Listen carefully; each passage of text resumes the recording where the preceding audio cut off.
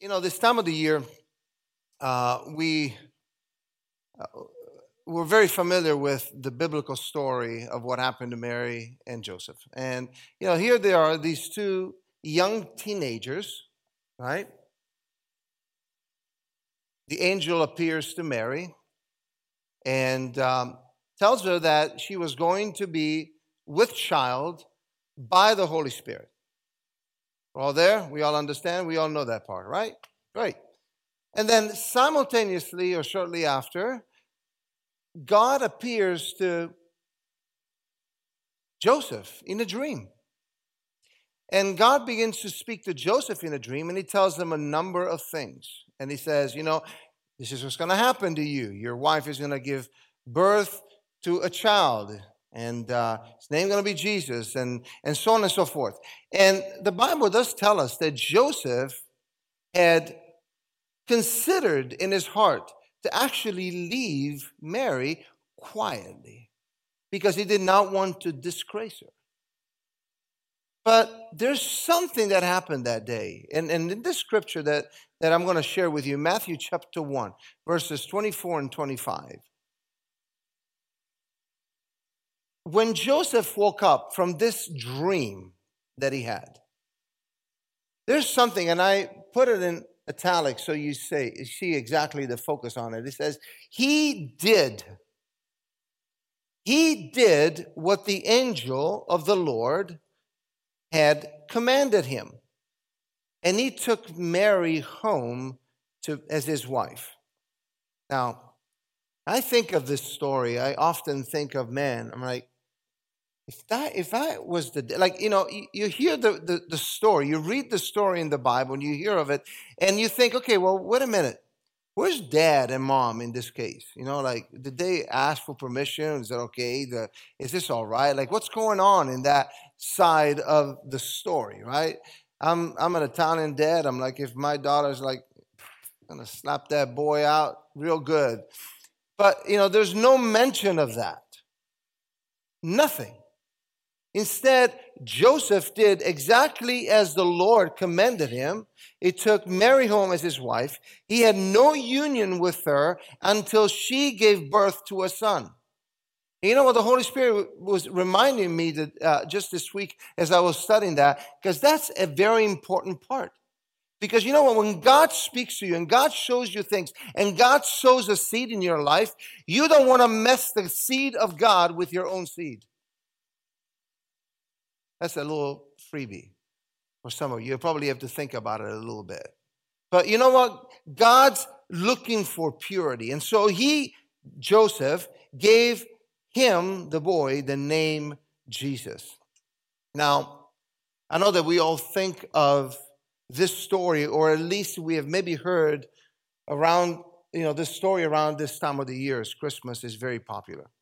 And the key point that I want to share with you this morning is the concept of the fact that Joseph did what the Lord commanded him. Now, I don't know how many of you are familiar with this gentleman by the name of Reuben Archer Torrey, or commonly known in all of his books, R.A. Torrey. And in his book, Anecdotes and Illustrations, he says this, and R.A. Torrey was an evangelist, a pastor, he was an educator, he was a writer, and he actually was, some of you know Moody Bible College, he was the second president of that college. And in his book, he gives this story, and I'm going to read it to you. He says, during our Dublin campaign, a young man came to me in great distress. And he had been paying attention to a young lady. I love the way that it is phrased in the older language. He had been paying attention to a young lady who was very worldly. He had been brought up under Christian influence, and his mother, being an earnest Christian woman, he told me, that is, the young man told R.A. Torrey, that the preceding Sunday evening he had called upon the young lady in whom he was interested. Though it was Sunday evening, the girl's mother proposed that they play cards. The young lady's mom urged him to join the game, but he refused. He said to me, when I was invited to play cards on a Sunday evening, the thought came to me, what if I should, and my mother should hear of it? It would break her heart. He goes on to say how many a man is kept back from doing things he would otherwise do by the thought of how he would grieve his mother if she should hear of it. But there is one who is more keenly sensitive than the purest mother, who is grieved at the slightest departure from the path of the right, as no mother is even grieved. That one is the Holy Spirit. He goes with us wherever we go. He sees all that we do. He hears all that we say. Yes, he sees the most secret fancy of the heart.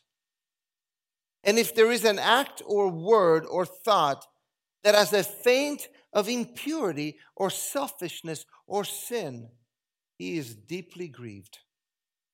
To me, this is one of the mightiest incentives to a careful walk. Finally, he says, oftentimes, some evil thought is suggested to me by the enemy. The thought comes. I cannot entertain that thought for a moment. If I do, the Holy Spirit who sees it will be deeply grieved, and I cannot bear to grieve his present faithful friend. I was astounded by the simplicity of the words, and yet by the depth of the reality of the fact that we can so easily grieve the Holy Spirit. In Thessalonians chapter 5, I don't put it up yet, verses 16 to 20, Paul, in this final exhortation to the church, gives us some very important words to remember. And I picture these words as a father is perhaps talking to his daughter or his son going to camp, summer camp for the first time. And, if you've had children that have gone to summer camp for the first time, some of the things that you want to tell them, make sure that you hang out with the right people. Don't eat too much candy. Don't have too much sugar. Don't swim in the lake by yourself. Watch out for that boy. Watch out for that girl. All those recommendations that you give just before you send them off, right? Well, this is what Paul is doing here. Look at these verses. In verse 16, he says, rejoice always. In verse 17, it says, pray continually. In verse 18, it says, give thanks in all circumstances, not for, but in all circumstances. For this is the will of God for you in Christ Jesus. And then, in the midst of this verse, there's this little couple of sentences that have struck me, and God has been speaking to my heart now for weeks about sharing this with you. And it says this, do not quench the Spirit. Do not quench the Spirit. Do not treat prophecies with contempt. I think these are some of the most power-packed verses of the New Testament, quite frankly. In verse 19, I would say that it's probably one of the saddest verses of the New Testament, because it is right here that you actually can't see how we, with a lackadaisical spiritual attitude and walk with Christ, we can very easily quench the Holy Spirit in our lives. Joseph received a word from God in a dream. Mary had the appearance of an angel. They said yes to some of the most incredibly strangest things that it's incredible, right? Put yourself in their shoes. Would you say yes? Absolutely not, probably. I don't know. Unless, the Holy Spirit would just enlighten you in some incredible way. But, as you think about it in the flesh right now, thinking about the whole situation, you break it down and you say, man, there's just no way. There's just no way. Now, I want to talk about this concept of grieving the Holy Spirit today. But I want to make a few statements before so that we all understand where we're at. First of all, the Holy Spirit is not just a force or an entity. He is the third person of the Trinity. He is equally God, like the Father and like the Son and the Holy Spirit. They form the Trinity. He is God, and He is God, period. Now, I tell you, we skate on thin ice theologically if we think that the Holy Spirit is just a little entity that comes and is with us sometimes in our services when we worship or when we get the goosebumps, that we feel His presence and we feel the shivers. Oh, that was the Holy Spirit. No, it's a lot more than that. The Holy Spirit is a person, and He's a gentleman. He's not a something or an it. He's a person. He will not force His activity on any of us or His will on us. And although I would say that although He does not force His activity on us, we all enjoy and are pleased when He blesses us, right? We all enjoy the working of the Holy Spirit.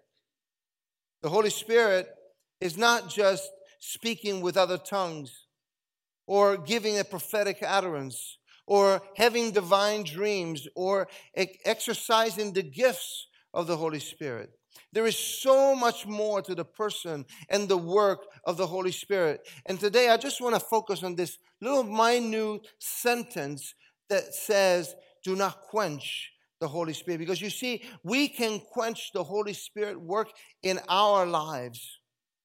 And by doing so, we limit the blessings that the Holy Spirit wants to pour upon us by our attitude toward Him. God's desire is to work in each and every one of us by His Spirit. But you know what we do? I'm going to maybe take a step down. I don't know if you guys can follow me with that. But this is what we do. I don't recommend that you do this at home. This is what we do. Oh, don't fall off. There we go.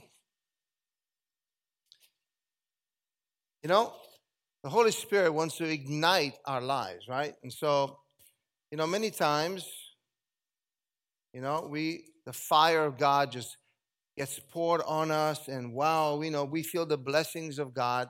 But oftentimes, it's just a little flicker, and then it's just like we forget.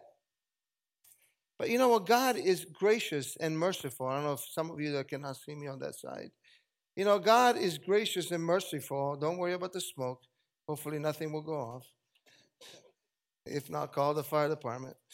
And, just He pours His Spirit, and then He says, you know what? They need more. And we pray for more often, right? We say, God, I need more. We need more. We need more of Your presence, more of Your power, more of Your glory, But there's things, all kinds of things that God wants to do with all of us, right? And we think, oh, yes, God wants to move. But you know what? At times what we do this.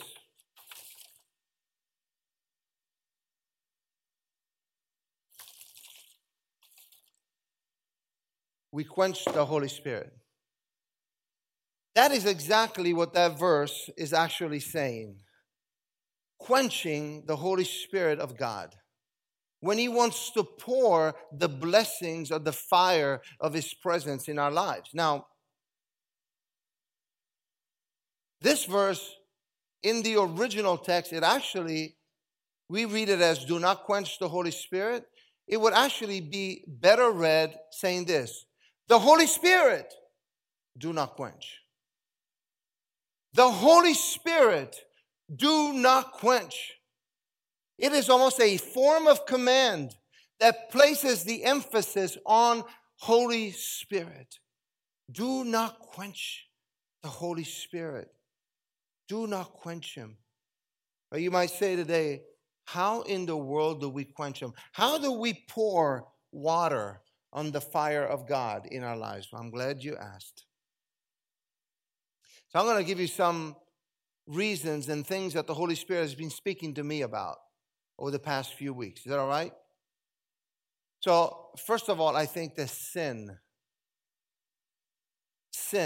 is the big separator, is the biggest quencher of the convicting power of the Holy Spirit in our lives. Ephesians chapter 4 and verses 30 to 31 say this: "And do not grieve the Holy Spirit of God, by whom you were sealed for the day of redemption." Then he goes on to say this: let all bitterness, look at the person next to you and tell them, let all bitterness and wrath and anger and clamor and slander be put away from you, along with all malice. In other words, he's saying there's absolutely no room for sin in your life if you are going to be blessed by the Holy Spirit.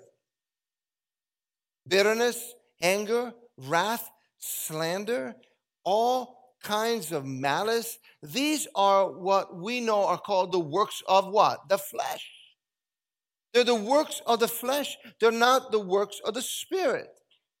Because the flesh will separate us from what the Spirit of God wants to do in us. You know, I don't think that Paul mentions bitterness as just haphazardly. In fact, I recently read a quote that somebody sent me about bitterness and how bitterness does not want to remain private. Bitterness seeks attention, it seeks validation, and it seeks justice. And the quote read this. I'm going to read it to you guys. Not in your boots if you would, because it'll slap you across the face like it did mine. It says, for relational wounds, our tendency toward vigilante emotional justice means that we want others to be offended with us.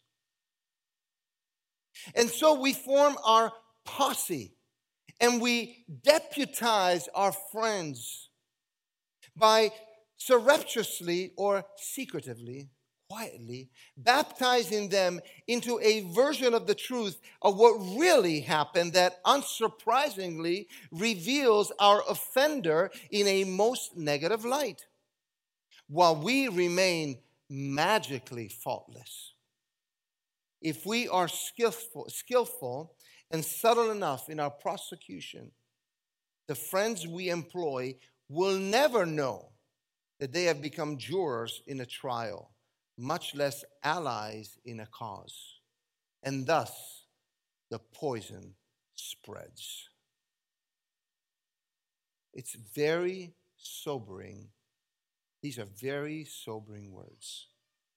And I want to tell you that I personally have been involved in situations by other people that caused this poison spread in my own life.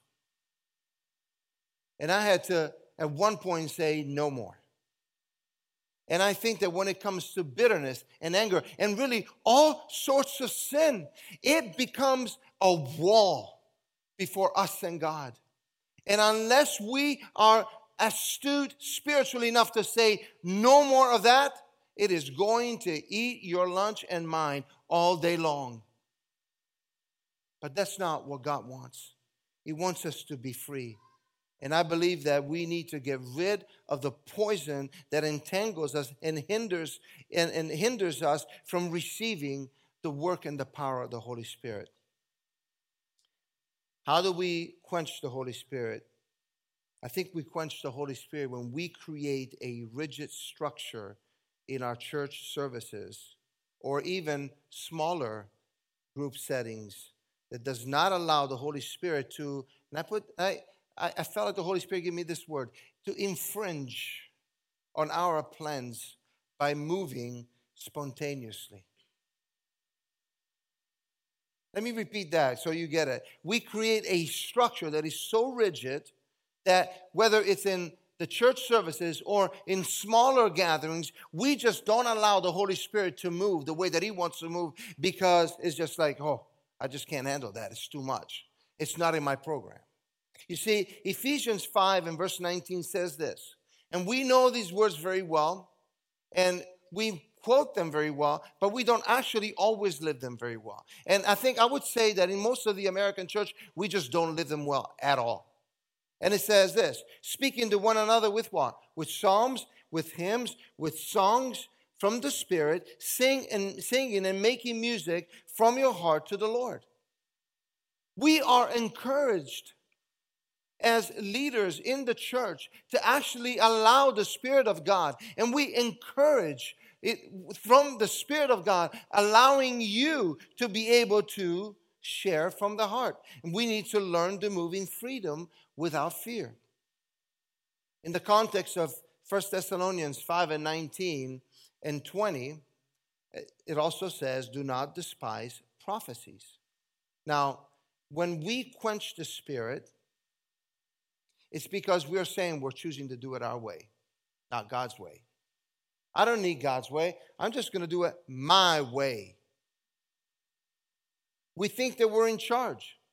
We think that we got it and we don't need God.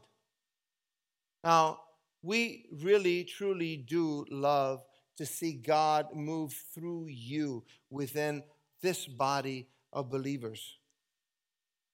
We want to be a family where you feel comfortable to be able to share what God places on your heart. But let me also say this, and let me be honest for a moment. Can I be honest for a moment? Is that all right? That does not mean that you come to share what you want when you are more absent than present. That does not mean that you come once every blue moon and you feel that you have the right to come up and speak to the body. That because we, in the context of a family, understand that a family assumes responsibility. How many of you have kids? You know what I'm talking about, right? I mean, we had a habit that my daughter is probably thinking, yeah, that was that beautiful young lady that was singing here in the middle. She's probably thinking, I know exactly what he's talking about. Because every Saturday morning, they all had their chores. Clean your room. All of them had to clean their room. And then we had bathrooms. You take one, you take one, you take one. We happen to have 2.5 bathrooms. So they each took one. And the one that took the half would also have to do the garbage. That was always my son, who's not here. But they all had their responsibilities. That was life. That is the life within the scope of a family. You have to contribute. You have to vacuum. You have to broom. You have to clean. You have to do what it takes in order for a family to grow and be a family. It is the same in the body of Christ. Because we are, for so long, we've kind of treated church like, I'm just going to go to church. I'm going to sit down and receive and just sing a couple of songs. And when it's done, it's done. I'll go home. Thank you very much. God bless you. See you next Sunday. We discourage that in the nicest way possible. And that is not because we are trying to, get you to do work that we don't want to do ourselves. It's because it's a family. Like, we are really wanting to be known as, mission community. We want to be a community. We want to be able to know about what's going on in your life so that we can pray for you and with you and agree with you. And, if like Dale and Fletcher are moving to a different part of the state, South Carolina, unfortunately, not with it. Maybe North Carolina would be better. Never mind. They're moving, but we want to know so that we can bless them in return. We want to bless family members. We want to be part of something that is greater than the part that we play. And that is why it is key for all of us to feel that, wow, you know what? I can be part of this. I want to be part of this. I want to be part of this family. Yeah. Now, equally in the same way that we put up this rigid wall that does not allow God to move, you know what? The other part of it, the flip side of that coin, is that we also create a thick wall around our hearts so that we sometimes don't allow the Holy Spirit to infringe on our lives by saying yes to his leading. And so, how many times, we talk about it, Lois and I talk about it all the time, many Sundays, we feel like God is saying something, but we don't actually step out in faith and do it. I can bet you any money that if I were to talk to my wife, after the service, she'd probably tell me I thought about it 150 million times, or maybe 100, or maybe 15 times. But you know what? We play inside of our mind and we start thinking, is this good? I mean, does that make sense? Should I just change the words? Should I say something different? And then when we step out and we start thinking, oh my gosh, I said all the things that I should have said in the wrong way. I wish that I would have said this instead of that and the other. But you know what? It doesn't really matter. Because how many times you parents have told your kids that maybe did not express their requests perfectly? Hey, it's fine. I understand what you're saying. You're good. You don't have to wait for a degree in English language and English literature to express a request to your dad or mom. So much the same way with God. He just looks for obedience. What is it that the Bible says? Obedience is better than what? Sacrifice. And we somehow think that if we sacrifice, if we give more, read more, worship more of the things that we can do, rather than just simply being obedient to what God is saying in our lives, that God is going to be pleased with us. You know what? What if I make a mistake? Well, you might be right. You might make a mistake. It's okay. Get over yourself. I'm serious. You're not that important. Neither am I. You're not that key to the kingdom of God. You're just a member of it. And so it's okay for you to come up and say, you know what? I had like this word is burning in my heart. Can I share it? Go ahead. What if it doesn't come out perfectly? That's fine. God knows exactly what the church needs. The battle is in the mind. And that's why a mind that is submitted to the Spirit of God is much more powerful than a mind that does its own thing. How do we quench the Holy Spirit? In connection to the mind is when we allow our intellect to rule over our spirit. In 2 Corinthians 3, verses 4 to 6, it says this. Listen to Paul's argument. Such confidence we have through Christ before God. Not that we are competent in ourselves to claim anything for ourselves, but our competence comes from God, who has made us competent as ministers of a new covenant. I'm like, I need to read that verse probably 100 times a day because I always feel very incompetent. But yet, like I said to you, I got to get over myself too because my competence is in God, by God, and not by my own preparation or my own way of saying things. And it says this, not of the letter, but of the Spirit. For the letter kills, but the Spirit gives life. This is like a confusing verse. Seriously. How does the letter kill? Well, if you've been a minute around our church, you know that we believe and we are a word about word and or a church about word and spirit. And we have a logo. I don't know if we have it. Yeah, there you go. That's the logo that exemplifies what we believe, word and spirit. We are anchored in the word. That's our anchor. That's the word of God. But we're also the kite. We're free in the spirit. But we're not so free in the spirit that we're going to fly to some stratosphere of weirdness. Right? You know what I'm talking about. Just going to be honest. We are anchored in the Word of God. That means that we're going to do what the Bible says within the freedom that the Spirit of God gives us. Now, we believe the balance is important. It's necessary. Now, we're not perfect as a church. Let me make that clear. In fact, we're working, and we do the best that we can to stay away from unhealthy imbalances when it comes to this reality. But these verses seem contradictory because the letter kills. How does the letter kill? Well, the letter here is a reference to the law of Moses, right? And Paul is building an argument here. He says, and I'm going to paraphrase it for you. By attempting to follow the law, we discover one thing, and Paul says it through Romans as well, that because of our sinful nature, right, because we're sinful, we don't have the ability in us to actually fulfill all of the law. And so if we can't fulfill the law, we are being dead. We are being killed by the law itself because we can fulfill all of it. So the law itself becomes our own judgment to us. You understand what that's saying, right? So the law itself condemns us because we can fulfill it completely. Disobedience to the law, in that sense, means death. And that's why Paul is saying, man, it is not by the law. It is not by the law. And we try to get our intellect around everything that is Bible. Oh, I need to understand what the Bible is saying.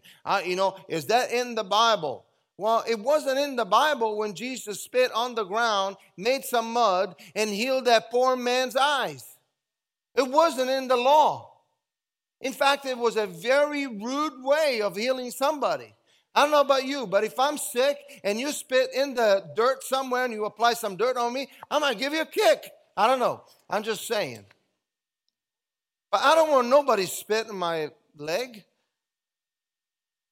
But Jesus was out of the ordinary. And so you have to understand that the law, all of it by itself, will not sustain you. It will actually be your own end. And that is why he's saying, oh, hey, wait a minute. The Spirit gives life. So if you heed to the Spirit in the midst of you obeying the Word of God, you know what? The Word of God has to be the guardrail for everything that we do. We don't, it's kind of like a bumping car, right? Like, you don't go off. You have to stay within that circle, that square where the bump cars are. It's the same way spiritually. We want to remain within the confines of what this book says, the Word of God, because this is the foundation and the very roots on which we apply everything that we believe in. But at the same time, we need to have the freedom to be able to allow ourselves to step outside and just start to say, you know what, God, you spoke to me. I'm going to obey. Remember, verse 20, do not despise prophecy in connection with do not quench the Spirit. The two of them go hand in hand. If you quench the Spirit, right, in many ways, by despising prophecies, you're quenching the Spirit. That's what Paul is saying in there. The two trains are the same track. The two tracks, that hold the same train, if I will. It's important to understand that. How do we do it? We need to surrender ourselves to when the Spirit speaks and do what He says. Finally, I want to finish with this. When we allow our upbringing and our church traditions to have preeminence over biblical spiritual realities, we quench the Spirit.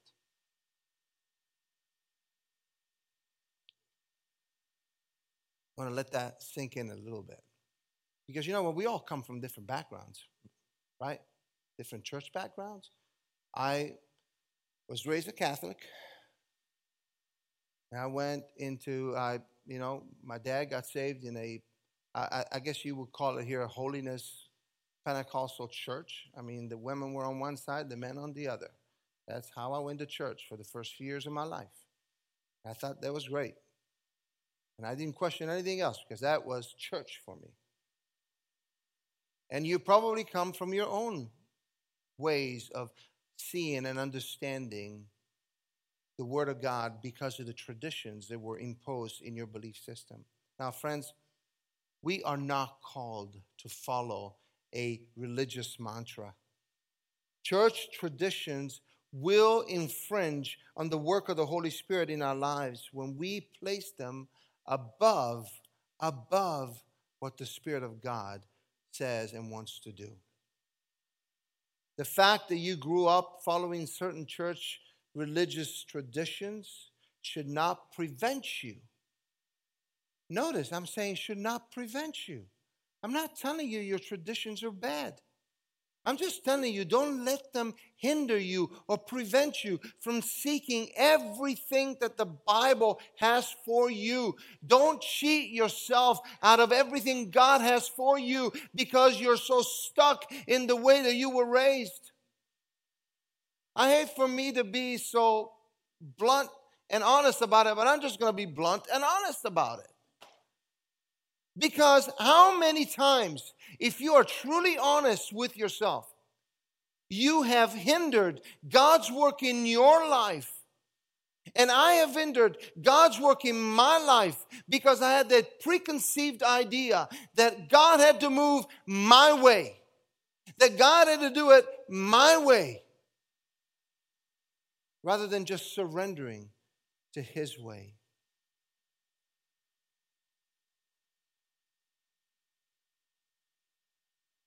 I don't want to prevent God from working in my life by erecting walls that say, my way or no way. It's all about, in the end, your level of hunger and thirst. It's you coming to a place in your life when you say, you know what? I've done everything that I've known how to do. God, I don't know what else to do after this. I'm going to surrender to you. And you surrender and you let God work in you. In Acts 20, Paul says that he did not shrink from preaching the whole counsel of God. The whole counsel of God. That's what we're talking about. We want to believe the whole counsel of God, and that includes not quenching the work of the Holy Spirit in your life. When we pick and choose what we want based on our church traditions or our spiritual preferences or our comfort level, what we're saying is, I know better than you do. But at some point, the Holy Spirit may look at you and say, hey, time to step out of the boat like Peter did and live out your belief. I think we all want to experience revival. We all want to see God move.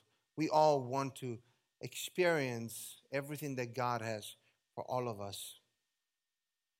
We want to see people healed, delivered, set free. But you know what? That doesn't just come out of a wish or wishful thinking.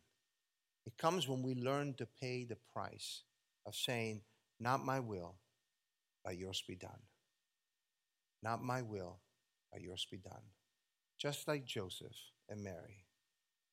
As we think about these two individual teens in this season, think of the fact that they were not just your traditional young couple that was expecting a child. No, this was a young couple that were put through the mill in order to receive everything that God had for them.